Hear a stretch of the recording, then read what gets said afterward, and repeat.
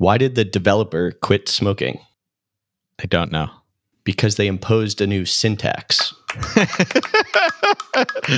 you go. Ba-doom. Hi, welcome to the Startup Stack. I'm your host, Louis Barrel, and this week we're talking to Mike Stone. Mike's a developer and business owner. He's joining us from Boston, where, like many of us, is sheltering in place. He's going to be talking about his software development company, The Nar. What was it like starting the company, the pros and cons of his newly remote team, and the one thing he wished every potential client asked before hiring an outside dev team. Let's jump right into it. 1, 2, go. Okay, so I'd love to just start off with hearing about the Nar company. So you guys are a software development firm in Boston, have been in business for 5 years, have about 20 people. And, I'd love to hear the story about how you started Nar, got together with your co-founders, and decided to start the company. As you mentioned, we are a software consultancy. We build web and mobile applications as well as design, mostly UI UX design for web and mobile. And we started about 5 years ago in late 2015. At that time, my co-founder, Nick Maloney, and I were working together at another Boston-based product company called Miu Health. That company, like startups do, was going through some tough times.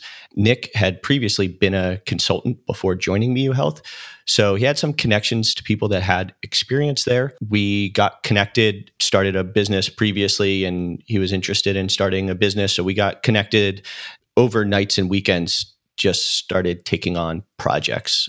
Very kind of lightweight sort of projects that we would take on. But then once the round of layoffs happened at Miu Health, we found ourselves in a perfect new job. We had some projects, we had some contacts and clients, and we transitioned over from working at Miu Health to working full-time at the Nar company. And that's how we got started. It was just the two of us to start and slowly grew. The nice thing about the layoffs and kind of the opportunity through the chaos was that there was this group of really strong engineers, and Miu Health also had a really fantastic engineering culture. So we had not only really strong engineers, but people we knew and worked with.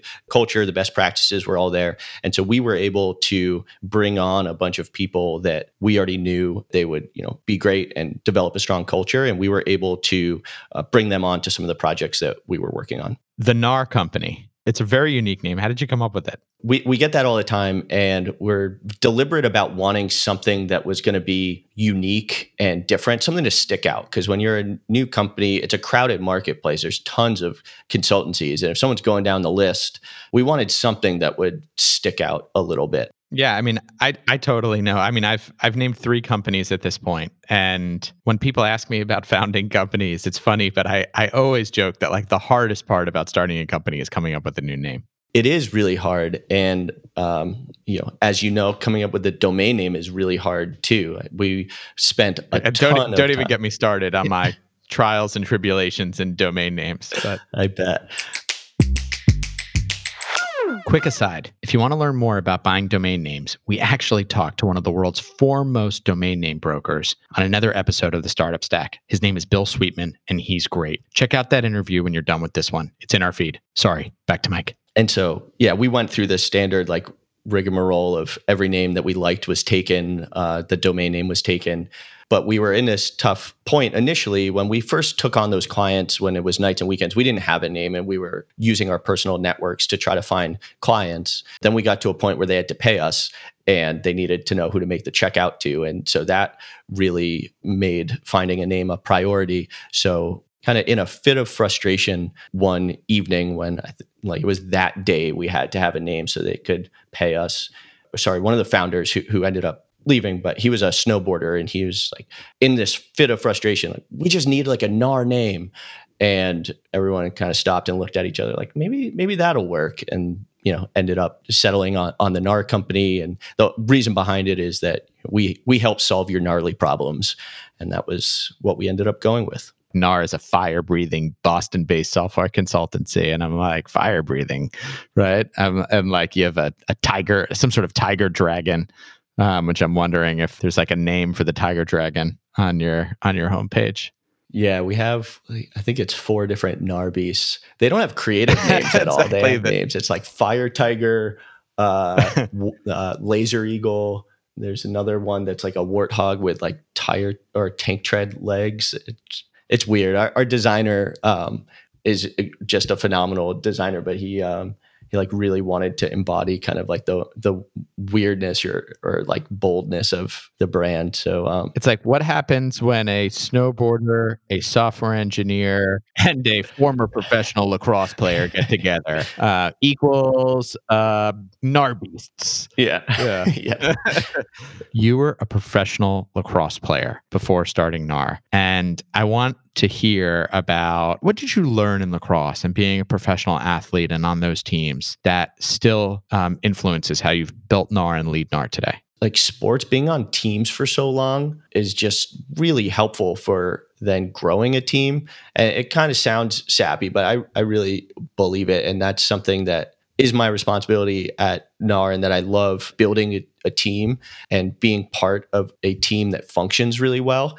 Because I was on so many different teams, I got to see teams that worked well and teams that didn't work well, teams that succeeded and teams that failed.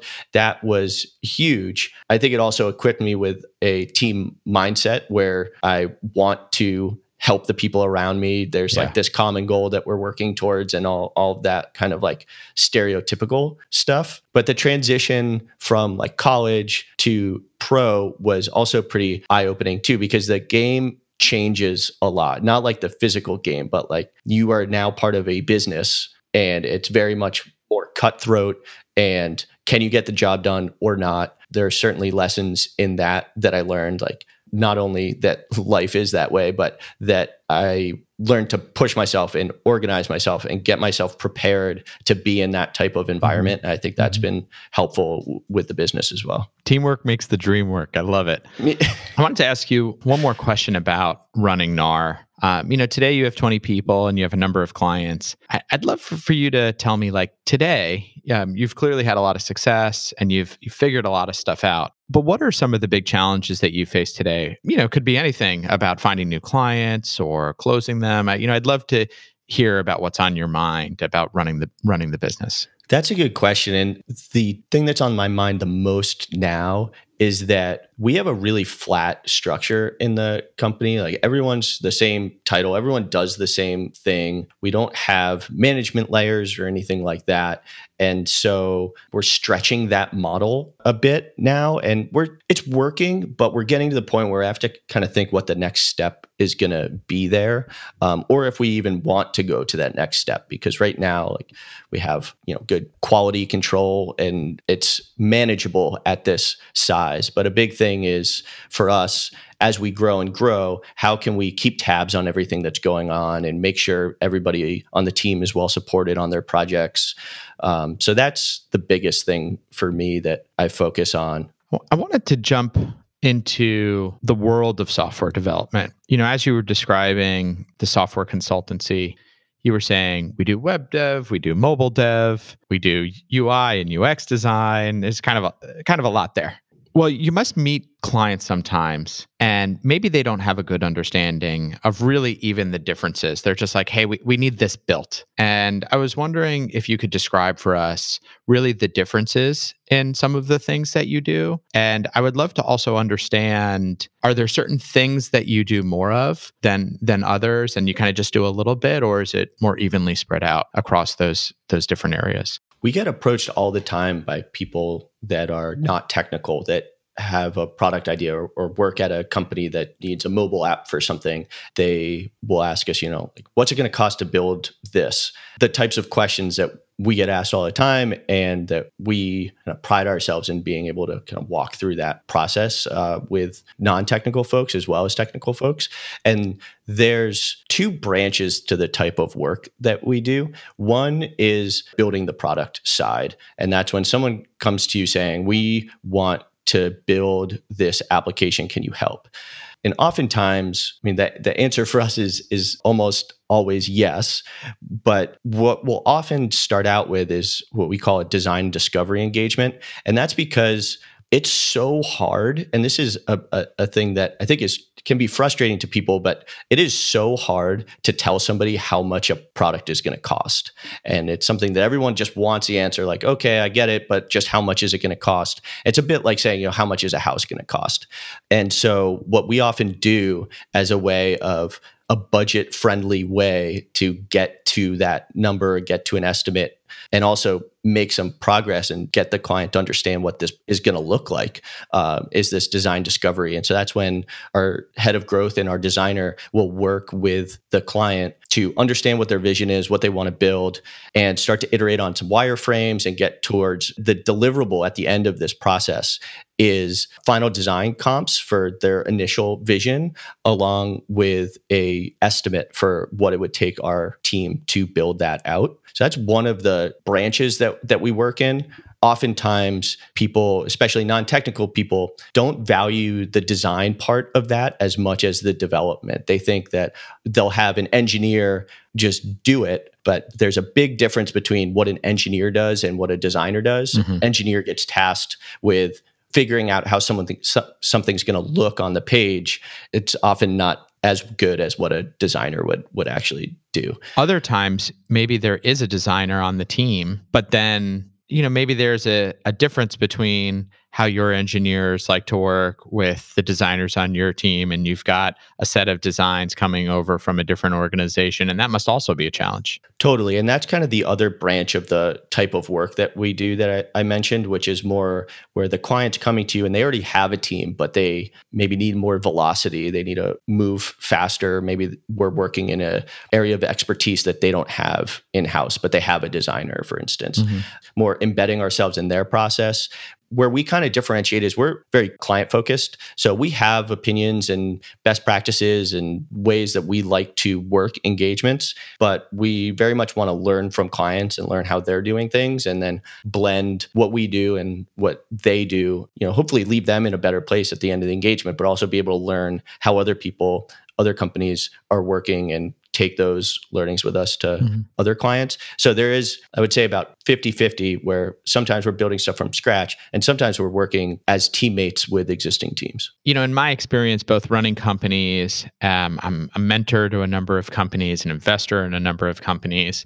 Probably the number one request that I get on the startup side when people are building companies is really around engineering talent. There are a lot of firms out there like yourself that can help, but there is a reluctance to bringing in outside help that that isn't kind of on your full-time staff. And I'm wondering, what advice would you give to other startup CEOs about how to evaluate a firm like a software consultancy like yourself? What should they be looking for? I think a lot of times it's looking at their portfolio and the types of products they've built, getting referrals from clients, and also like looking on LinkedIn to see who works there and what is the level of experience of the people on staff that you might be paired up with.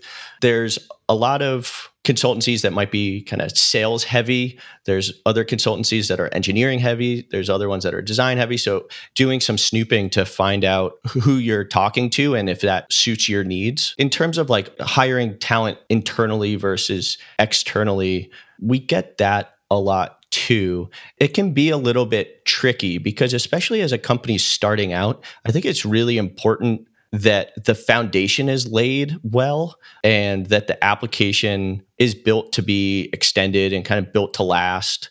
And oftentimes we'll see companies that, why would I go with you and pay your rate versus hiring somebody internally who can get the job done? And I think a lot of the times it comes down to building that foundation. And we actually use this term foundational software when we're talking with potential clients, because that's really what it is. It's something that you can build the company around and they'll be able to come on and onboard and understand the patterns that are being used and have a lot to reference. But there is a like expertise, time to market, and cost savings that can come from using consultancies where you're saving the expense of hiring and the risk of hiring somebody full time with benefits, as well as the time that it takes to review resumes, get them through the hiring process and all of that. If you do your diligence and find the right consultancy for your needs, you can kind of hit the ground running and build something that is going to last a long time that you can then hire behind. We always know that we're a short-term solution, so we'll go away. But we've had many projects where we actually review the resumes and help in the hiring process, and then onboard, have those engineers work with us and onboard them, and we go away and they stay with the project. And that's actually been a really successful offboarding process. Well, so it's interesting. We're doing all this talking about hiring and recruiting and internal versus external talent. So tough question for you. Have you ever had a client that was working with you try to hire some of the team members at NAR to their company, or maybe a team member at NAR go to one of the clients? And how do you think about that? Yeah, that's a good question. So we've had a similar situation. It wasn't exactly that. We had an engineer who was going to leave NAR. His client that he'd been working with for a long time approached me and said, would you be okay with me approaching the engineers, see if they want to come on full time? And they ended up doing that. That felt okay. It's kind of like a big no-no of like, when we work with clients, we're not going to poach their talent and they're not going to poach our talent. And you can burn some bridges that way. There are some companies that like that is their model. It's like contract to hire, and that's what they do. For a company like us, that's not the case. It has happened in that roundabout way for us, but I think it's pretty known with the clients that we have, and it's in like the MSA and stuff that's not the relationship. Yeah, totally. I wanted to transition into trends you're seeing in both the technical aspects of software development, but also there's a lot of other stuff going on in the world right now with a huge move to remote work and COVID. How is the business different today than it was, a few years ago? What are you seeing? First of all, we're remote now. We weren't remote before. We still have an office in downtown Boston, and that's something where we're kind of within these trends. We're kind of thinking, how long is this going to last? Like, are we just going to be a remote company now? There's been a bit of an adjustment to being remote, even if it is temporary. We're big believers in constantly kind of evaluating ourselves and our process and making adjustments. We have parts of our process, like our morning stand-ups, that have gone through like many iterations of how we execute on those to be helpful to the team. So we've made some tweaks to our process because of this. We used to not have daily stand-ups. Reason being is that everybody's, for the most part, like there's a lot of different teams going on, and there can be a bit of a distraction if you have stand-up with your client and then you come to NAR and you have stand-up with NAR, and to keep the day moving forward and delivering more value to clients, we do them twice a week traditionally. But we found that moving remote, we started to do them every day, just so there's at least one touch point with the team every day. You're not seeing each other around the office. We also always have video on for our meetings, and just having that touch point. And our stand-ups are a little bit different too. So another thing, another kind of trend that's changed, but it's not so much like, what did you do yesterday? What do you have going on today? And what are your blockers? It's, what challenges do you have right now? How could someone on the team help you with your challenges? And what are you excited about? Mm-hmm. Those questions and how we hold our stand-ups have gone through many changes. One of the reasons we started Rocket Place was that we believed that there were really great service firms, consultancies just like NAR all over the country. They could collaborate remotely, regardless if they were in different cities. You talked a lot about, some of your initial clients. You guys were going to networking events, and, you hired a biz dev person to kind of source new business. I'm wondering, have you noticed changes to how you bring in new business? Has that become more remote in any ways with everything that's going on? Most of our work now actually comes from referrals, or inbound leads. So there's certainly a lot of meetings, reviews and stuff like that will happen on Hangouts or more through like email than meetings sometimes. But we certainly had a bit of a grim period when COVID first started coming on really strong in like March, when a lot of companies were really tight with their budgets and didn't want to spend according to the plans that they had set out at the beginning of the year. But then we've kind of seen more recently a bit of a resurgence, and there's many more like cold leads coming in through our website. And, I guess the nice part about being a software consultancy is you really only need your computer. So our transition to remote, both with meetings and just our daily work has been really nice. And it's made us seriously consider if we want to be a remote company going forward. What about on the technical side?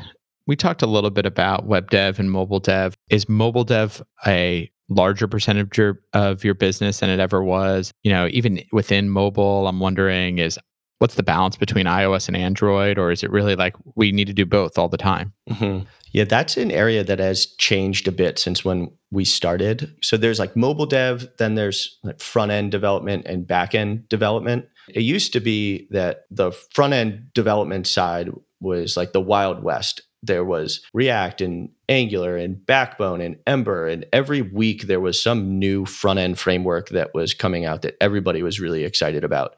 And I imagine that's really challenging for you as a consultancy, because you meet a new client and they're like, we're building an Ember, and like, do you or do you not have competency in those areas? How do you think about that and constantly staying up to speed? The first time we used React, we were like, this is great. And yeah, we kind of made a decision of we are going to focus on React for our front end development. Luckily the market kind of trended that way too. So we're in a good spot now where we're getting a lot of React requests before we state that that's one of our core competencies. And there still is like a good amount of Angular work and stuff like that. Yep. What we try to do is have a hub and spoke type model where we have a lot of almost like partner organizations that we can send work back and forth if it doesn't meet our competencies. So if we have an Angular request for an application, we have a company we can go to. We're still able to serve the client and say, this isn't the best fit for us, but let me introduce you to this other company that specializes in the type of work that you need. And so there's a lot of kind of like friendly competition in the space too, where you're all competing for the same work, but people have different focuses because you kind of can't do it all, especially at a small size. And do you have any predictions on like what the future of software dev looks like over the next 5 years? Yeah, it's so hard because it changes really quick with software. I think React is great. I would be surprised if that goes anywhere. You had mentioned native as well, which has been an interesting story over the past number of years too, because traditionally you have an iOS team and you have an Android team and you have a web team. So there's not a lot of mixing between them in terms of skill set, because it's all different languages that people are working in and different tools and that sort of thing. More recently with like React Native, you can kind of combine all of those teams into one, and you're able to kind of write once, deploy anywhere. It's not quite that easy, but you're able to write the same or similar React code that you would in the web, and your JavaScript front-end engineers are able to not only work on your web application, but they can work on your mobile application. And that one team can do both Android and iOS. That's pretty huge. I think it's really helpful for startups too that can't afford to have mobile engineers. All engineers are really expensive. And so it's tough to have to hire 3 people just to get your product to market, but you can really take advantage there. So I wouldn't be surprised to see more with like React Native and React. There's all sorts of other technologies that are competing to do similar things, but I think it is really a huge advantage to React Native that it uses React, which already has a ton of market share. So I wouldn't be surprised to see even more of that. There's other technologies like GraphQL for API development and stuff like that I think will gain some more traction. I imagine that every relationship you start with a new client is different. And I'm wondering if you had, through your experience, any advice that you would give to new clients as they start a relationship with software consultancies or the NAR company. Like, what is the question that you wish they ask before they start working with you, so that you really kick off the relationship in the best way? I guess depending on the client, there can be a good amount of client education in just general software development practices. It's not really one question that I would say they should ask, or I guess if it were to be one question, maybe like, what is this process going to look like? Especially people that haven't done it before, they kind of come into it with, build me this thing. And there's a lot that goes into the building of that thing. It's all of this kind of like invisible work that needs to get done, and all of this like coding and design and work behind the scenes. So we do a lot of education or working through the process with the clients initially. We try to always do it during that sales process of, this is how this is going to go. Kind of understanding the process of what it looks like of, working and iterating with a software consultancy, I think is really smart. And I think a lot of potential clients really could be better educated in that as they, get started with you, kind of as that client comes to you is like, oh, I just need this built. Can you just build this? And I think it's really smart that you spend time walking them through that process. But it does make me think of a follow-up, because I've built a lot of products with my teams, and you spend a lot of time, you think about it, you design it, you build it, you release it, and now we learn a ton from our users. Certain things aren't working from a UX UI perspective. We have bugs. Maybe actually it's working really well, and we have challenges with maintaining and scaling the system, or there's other things that arise in terms of enhanced security. How do you think about kind of that process of post-delivering work and building it out over time? How do you work with your clients to do that? Yeah, that actually starts really early on with us when we're in the sales process, and we'll go through that. I mentioned earlier the design and discovery engagement, where we really learn what it is they're trying to build.